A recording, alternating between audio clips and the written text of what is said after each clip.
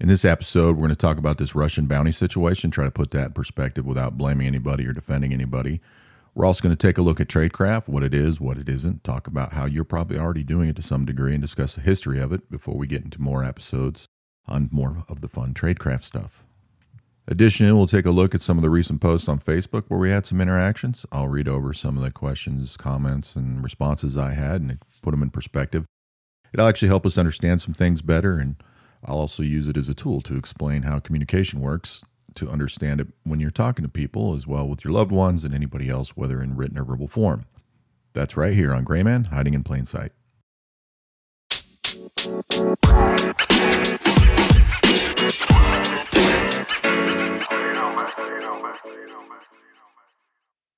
Welcome to episode 26 of Gray Man, Hiding in Plain Sight.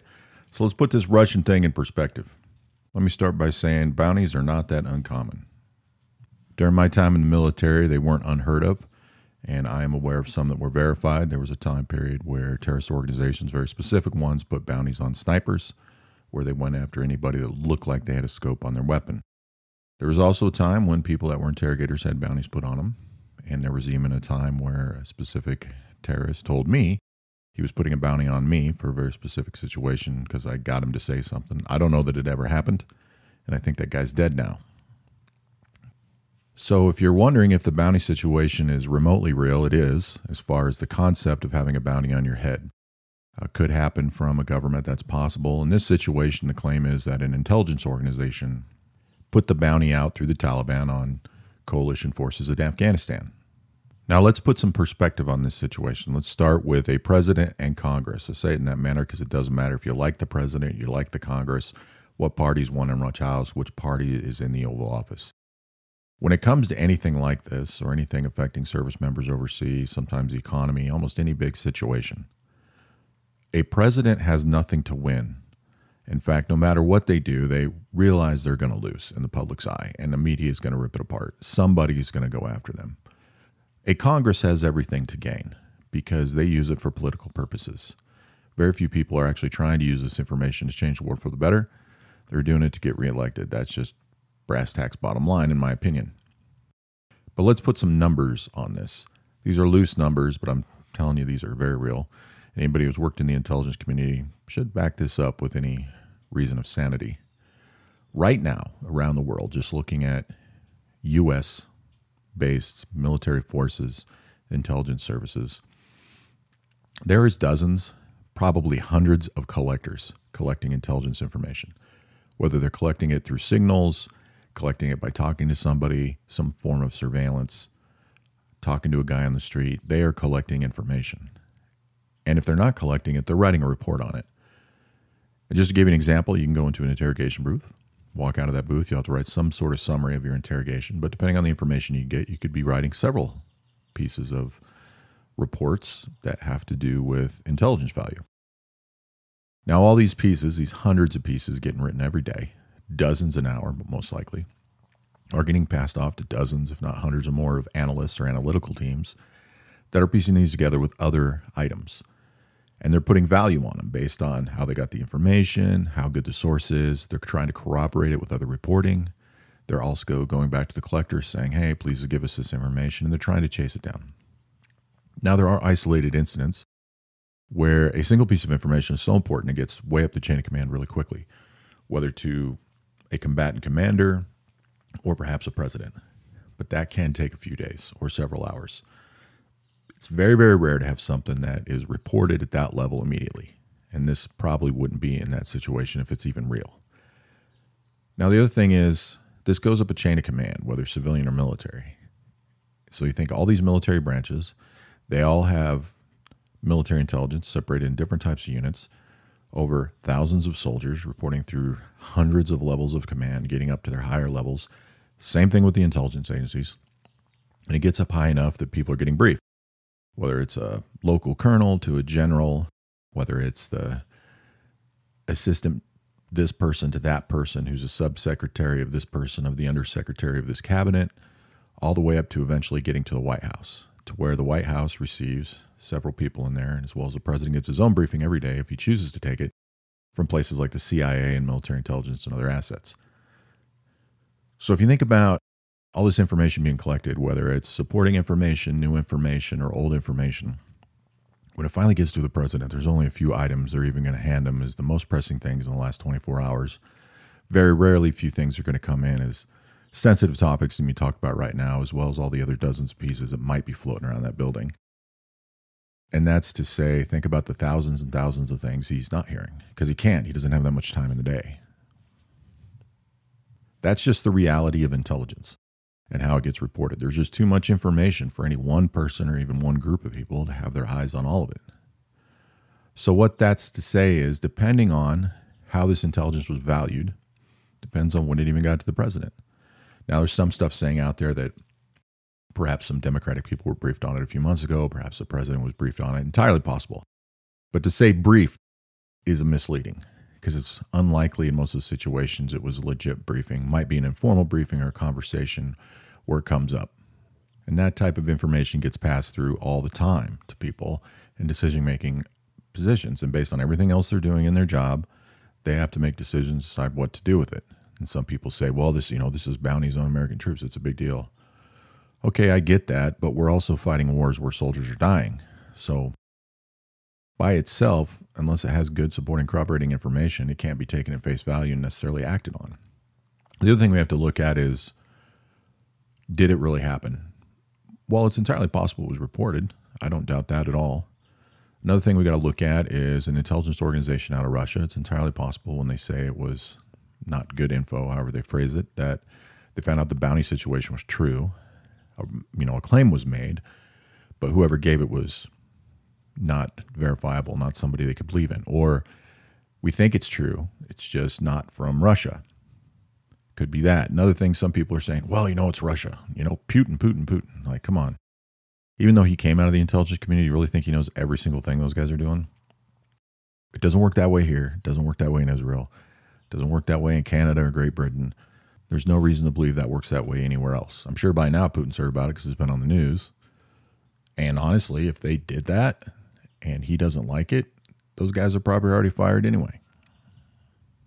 The point of all this is to put it in perspective. No matter what you hear when it comes like this, especially in something that's connected to intelligence or information, some briefing somebody heard, what are they really doing when they say that? They're trying to pick somebody apart and find a reason to defame them more, put them down more, say they did something wrong or say they did something right based on their own political interests. Fact of the matter is, every time you hear this stuff, there are thousands of pieces of information floating around right now, every second of every day. Dozens, if not 100, getting briefed constantly, whether it's at some agency or some deployed unit or somebody in a rear echelon in the States researching something, a new report, a new INSUM, which is an intelligence summary, something else is getting put out and people are consuming that information. And there's way too much. There's just too much information. Which means that no matter what it is, in most situations, and I'm talking almost 100% of the time, it's completely unreasonable to believe that any one person has all of it. Completely unreasonable to believe that there's enough information there to act on it, and nobody's really addressing that, and I just thought it should be addressed. Just because somebody makes a claim doesn't make it real. The media all the time says things that aren't true that they just make up to write a story. All kinds of people do that. Hell, I did it in the intel world. We made up stories all the time to get information from people. That's part of what I talk about on this show, how to persuade people, manipulate people, tell stories to make things happen. Secrets and lies, secrets and lies. Now, as I currently no longer work in the business and have access to the information, I can only put my experience on it and say very likely there was some sort of report on a bounty. May or may not have been connected to that country or an intelligence service. It also can be a feint, something that's put in place to cause a reaction, to make people react, to see what they'll do, to see what they'll put on their news. People just look way too much into this and look for things. All kinds of people that don't like the president are using this to say such a horrible person and ignoring soldiers when they have nothing to base that on. All kinds of people that love the president are ignoring the fact that that could be true. It's saying, oh, you're just doing this because you don't want the guy elected. Nobody's really looking at the possibility of whether or not it could be true, how that would actually happen, and whether or not it even matters. Just remember that it's politics, it's a game. People play to win. They don't play to make the world a better place. And if you haven't seen that or don't believe that, I think you should pay closer attention. Now, recently I got some questions about tradecraft. People want to learn about tradecraft. I think they want to learn about it because they see it in the movies. It's a cool term. Doesn't seem like too many people use that term. But let's see where TradeCraft comes from. It's essentially in what was called the National Clandestine Services of the CIA, eventually called Clandestine Services, now called the Directorate of Operations, where you heard terms on the movie like NOC, non-official cover operative. There's also official cover operatives. All kinds of names and titles and things change constantly for security reasons, but generally the mission's the same. TradeCraft was essentially the skills you needed to teach somebody off the street who got recruited into that agency in order to function in that role as a clandestine intelligence officer abroad, meaning overseas. And you would learn all kinds of cool things. And this started, remember, after World War II. So it started with some military things, learning some military tactics, military weapons, foreign military weapons, radio communications gear, how to communicate on the radio, how to jump out of airplanes. They also learned things about live drops, dead drops, brush passes, disguises, camouflage, working with people. And it evolves over time. Eventually, they start learning more things about body language, interrogation, eye-access cueing, things like that. They learn more advanced military tactics. They learn some law enforcement type stuff. We get driving schools where they do offensive and defensive driving. We also get explosives, comes into it, to where now in modern day, they work a lot with open source intelligence, computers, cyber stuff, learning about all the different technologies and surveillance apparatus we have available, how to utilize them, who to talk to, along with just all the normal history and structure of the organization and how the intelligence community works. All these things are really TradeCraft. It's basically that set of skills.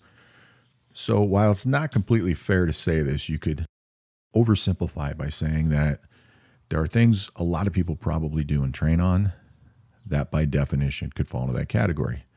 If you're really interested in the stuff I talk about, especially been following me for years and you read the books and you try to put this in practice, even though you're not formally being taught TradeCraft, you are learning some of those skills and trying to. Just because you work with firearms or go to a shooting range and does a few drills doesn't mean that you're doing TradeCraft. There's very specific types of training. But if you have somebody there that is a professional, trained, qualified instructor and shooter, not just some guy from the NRA, but some guy that worked in, say, the special operations community or trained them or worked in high levels of SWAT training in different federal agencies or even some law enforcement ones, some military guys, especially special operations guys, a lot of things they're teaching you are taught in these TradeCraft schools. The other thing, too, is I pluralize it to say that TradeCraft isn't only taught at one place anymore. At lower levels of intelligence and military intelligence, when they train to go talk to a contact, the entire process, which I don't discuss on here because it's classified, but the entire process of everything they do from planning, executing, writing reports, how they talk to these people, all the steps involved, large portions of that are TradeCraft. And a lot of these guys go on to other more advanced schools and intelligence agencies, and they realize there are some similarities. There are some things they already kind of know how to do, but when they get taught by the real pros, they realize they could have came in there cold and learned it. They actually didn't need it because all the prior stuff they did was more or less kids' play. Now, there are, of course, some TradeCraft things I don't talk about or I definitely wouldn't teach over the internet. I kind of dabbled in it a little bit on YouTube. But just like the caveats I've given about some of the stuff I've taught or talked about on here and say this isn't a way to teach you how to commit a crime, it can very easily be used that way. So I've talked about, like when we talked about the houses, what's unsecure about your house, and that's a garage door. If it's a remote, very easily somebody could take that and learn how to break into a house. There are plenty of these skills I don't have to teach you. You can learn on your own. If you want to learn how to pick locks, it's not hard. There are plenty of books out there, plenty of training locks that are actually clear you can see through. You can buy simple lock picking sets, and then you just practice with it. There's plenty of videos out there of people having short little few minutes showing how to pick a lock if you want to do it. Very useful skill. One thing I left out of my general list, though, is to answer a question I was asked a long time ago. If I could do it, I know I can't, but if I could do it, if I could learn one specific skill that was taught in a place that would teach something we call TradeCraft, what would be the most useful thing? And I tell everybody it's their hand-to-hand, their self-defense. It's far superior to almost anything out there. There are people that are masters or high-level black belts in disciplines that do get their asses handed to them by people that are highly skilled in self-defense through either what would be a TradeCraft school or some specific places in what I call high-level special operations units, which some people knows what that means. What they teach is a mix, a solid mix of things that are constantly studied and evaluated over decades of things from Kali, Jiu-Jitsu, Judo, Krav Maga primarily, as well as a few other things. Plus, several people take a lot of training on their own, already have it when they show up, and are already in great physical shape. In today's day and age, I think that'd be the most useful skill for the average person to have. So I would tell you that if you're looking to get into martial arts or expanding your martial arts self-defense background, I would skip the entertainment value of it. Unless you're really into it, I don't necessarily suggest always focusing on MMA, but there's some MMA type stuff because it's a mixed martial art, which is essentially what is taught. I would start looking at some simple things like jiu-jitsu or judo, which are very useful skills. Branching out from there and getting into things like Krav Maga, eventually leading into Kali, and also learning some Aikido. You get the right mix of those things, and they can be very useful for even people that are weaker, smaller, older, or perhaps have disabilities or injuries that prevent them from being in knockout, drag-out fights and want to end things quickly. And I know people have opinions about this, and they argue this, and they got their egos, but I've seen people with, credentials, awards, trophies, a lot of skill, and schools, a lot of knowledge, get tore up by people that have no formal training other than what they've got from either certain military units or in agencies, one specific agency where they learn this stuff and they tear right through them. Now, that's not to say these other things aren't useful. They're very useful. All martial arts are useful. You learn things like discipline. You get stronger. You learn flexibility. Really great for hand-eye coordination. More formal schools are really great for kids. And I don't mean to go on a long discussion about this. I just want to say, yes, the training is that good, but that doesn't mean you should discount what anybody else has to offer. There is always somebody better. The question is whether or not somebody's better is what you're doing good. That's how you got to look at it. Now, I do want to mention, go back and listen to episode 25 for the Gray Man giveaway. You still have till the end of the month, almost a whole 4 weeks, to watch those videos and tell me what you think you're seeing and hearing as far as who's telling the truth, who's not, signs of deception, how to read their body language. All the directions are in there. And I say that because what I did after making that video last week is I put some posts up throughout the week, focusing on different types of verbal and nonverbal deception. And I got some interaction on one of them I thought I'd share because I thought it'd be a good teaching point. So on July 2nd, and I'm mentioning this because some people hear this later and they don't want to scroll through everything to find it, but I put up this thing. It said, notice when someone says things like, I was fired. No, wait, I mean I quit. Or they say something like, so I was out to dinner with this guy, and well, wait, actually, I was working late. You might have a liar on your hands, where people are telling a story, and then they stop themselves and correct themselves, especially with something significantly opposed, or they're doing it too often. They might be full of it. Doesn't mean it's malicious, might be making stuff up. So I had some responses to it I thought I would put in there. So one response I got was saying general neutral words instead of names. So I thought it was important to address that. And I said, well, in some situations, it would take more indicators or foreknowledge of the individual speaking to be sure. Communicating like that, meaning using general neutral words, is kind of a societal norm now, especially in certain situations. So by itself, it can't be necessarily dependable. And I say that meaning by itself without all these other factors. It's not dissimilar to cultural terms or slang, which fluctuates every few years. If you don't think that's the case, if you like the Beastie Boys and you listen to them in the 80s, go watch their documentary.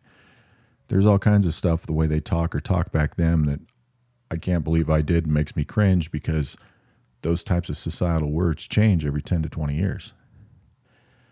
So I put in there further on, if you're on a university campus listening to some kids speak and they're speaking this way, that'd be common. That'd be your societal norm. If you're talking to someone that say you're dating, that'd be foreknowledge because you know this person.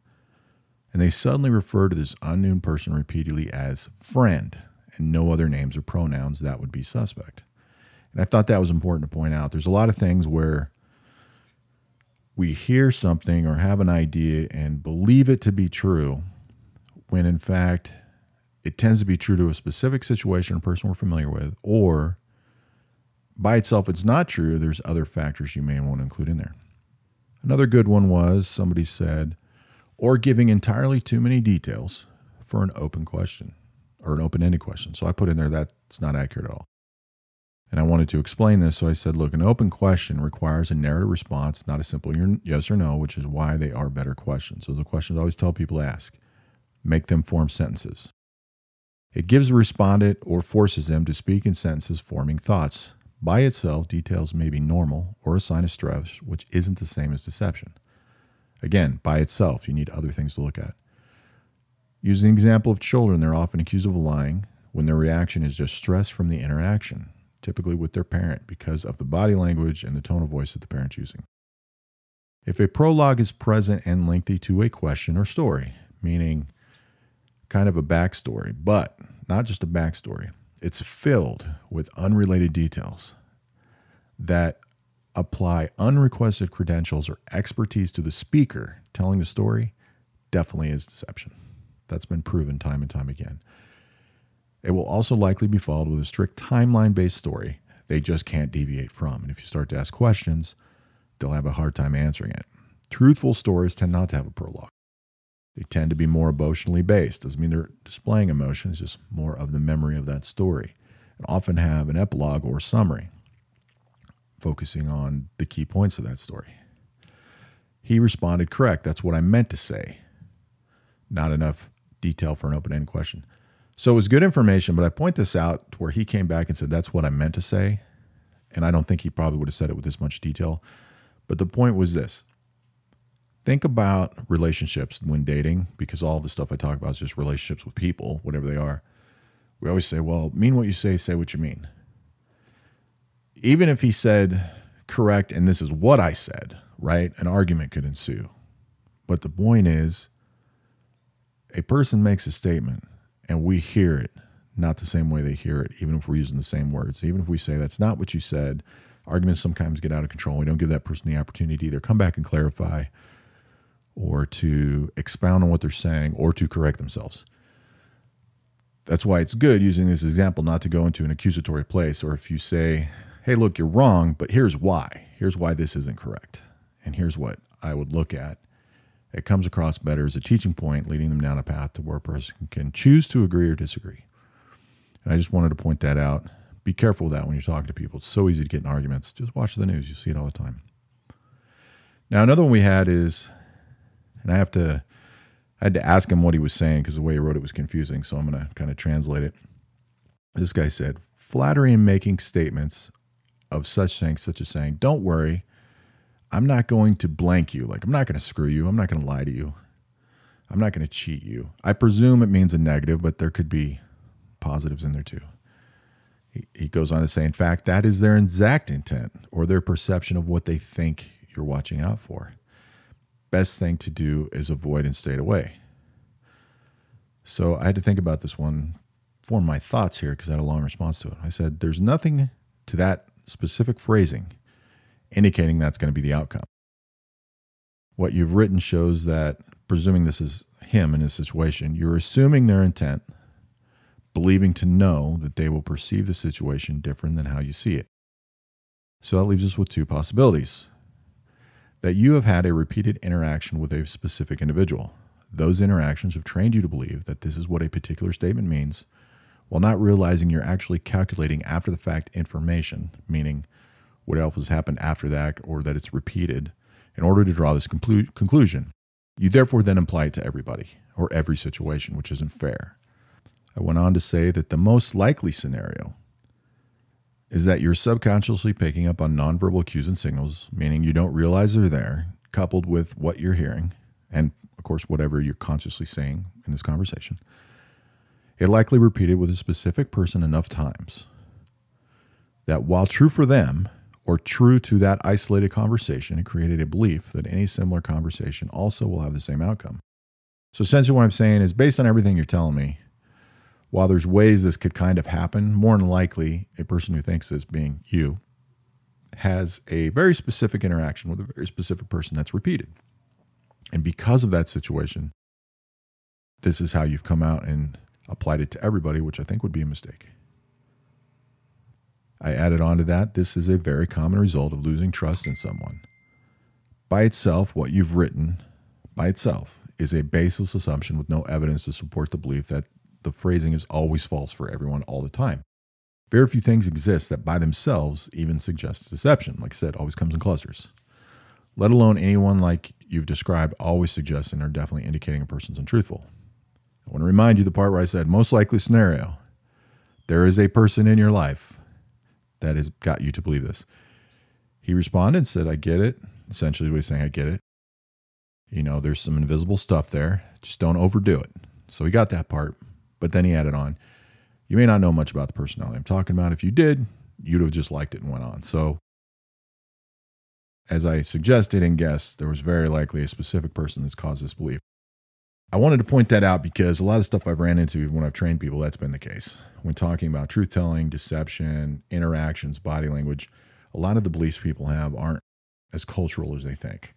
They're based on their own beliefs, sometimes biases. More than half the time, it's based on relationships. Usually some sort of child-parent relationship throughout their life, whether with their kid or their parent, or some sort of romantic relationship or entanglement. Very rarely, but occasionally, it's a lifelong friend where there's been a falling out. And it upset them so much, no matter if it happened one time or 1,000 times, they applied this to everybody, and it has not only jaded them a little bit, but kind of screws up their interactions with other people. That's most of it, most of the time. Additionally, even if we get past that on an emotional level, if we don't learn more about it, we're still stuck in the facts as we know them, not realizing that they're limited. We think of them as a be-all, end-all. It's human nature. We don't look deeper, know how to look deeper, look at other things and go, well, is this specific to that person, specific to this conversation? Do I really see that in other people? And when we try to see it in other people, we tend to ask people questions, and we tend to ask the people that are going to tell us the things we want to hear, or maybe ignore being honest with us, or we know they're going to support what we're saying. Basically a confirmation bias. Also human nature. Man, if you heard that, my phone's blowing up. I need to put that in another room when I'm making a recording. I'm too far in to re-record the whole thing. So to sum everything up, remember you got 26 days left for the Gray Man giveaway. When you hear something about intelligence on the news, don't freak out. Those guys don't know everything. They don't have access to everything. That includes Congress and even a president. So take it with half a grain of salt. Also remember things like tradecraft. I don't use that term a lot. I try to stick with simple terms like skills because that's what they are. I know it's marketable and flashy to say tradecraft or spy or throw out a 3-letter agency name, but I kind of focus on really the meat and potatoes of things that'll help people learn. The big takeaway from those interactions, just remember communication is important. Give people a chance. Try not to be challenging and overly aggressive. I'm not trying to toot my own horn here. I'm just trying to say it's flies with honey. If somebody wants to debate a subject with you or they disagree with you, that's fine. There's nothing wrong with that. Doesn't even matter if you believe they're wrong or if they actually are wrong. But if you're not going to speak to them in a way in order to have an adult conversation or try to get them to at least see your point of view or educate them on some information you think they don't have, there's no point in even reacting to it. That's the huge problem with social media. Don't forget to check the show notes for the Independence Day special from the Disagreeable Thoughts and Philosophies of DMR Publications. It was a good show. We look forward to seeing you next time and giving you a good podcast right here on Grayman, Hiding in Plain Sight.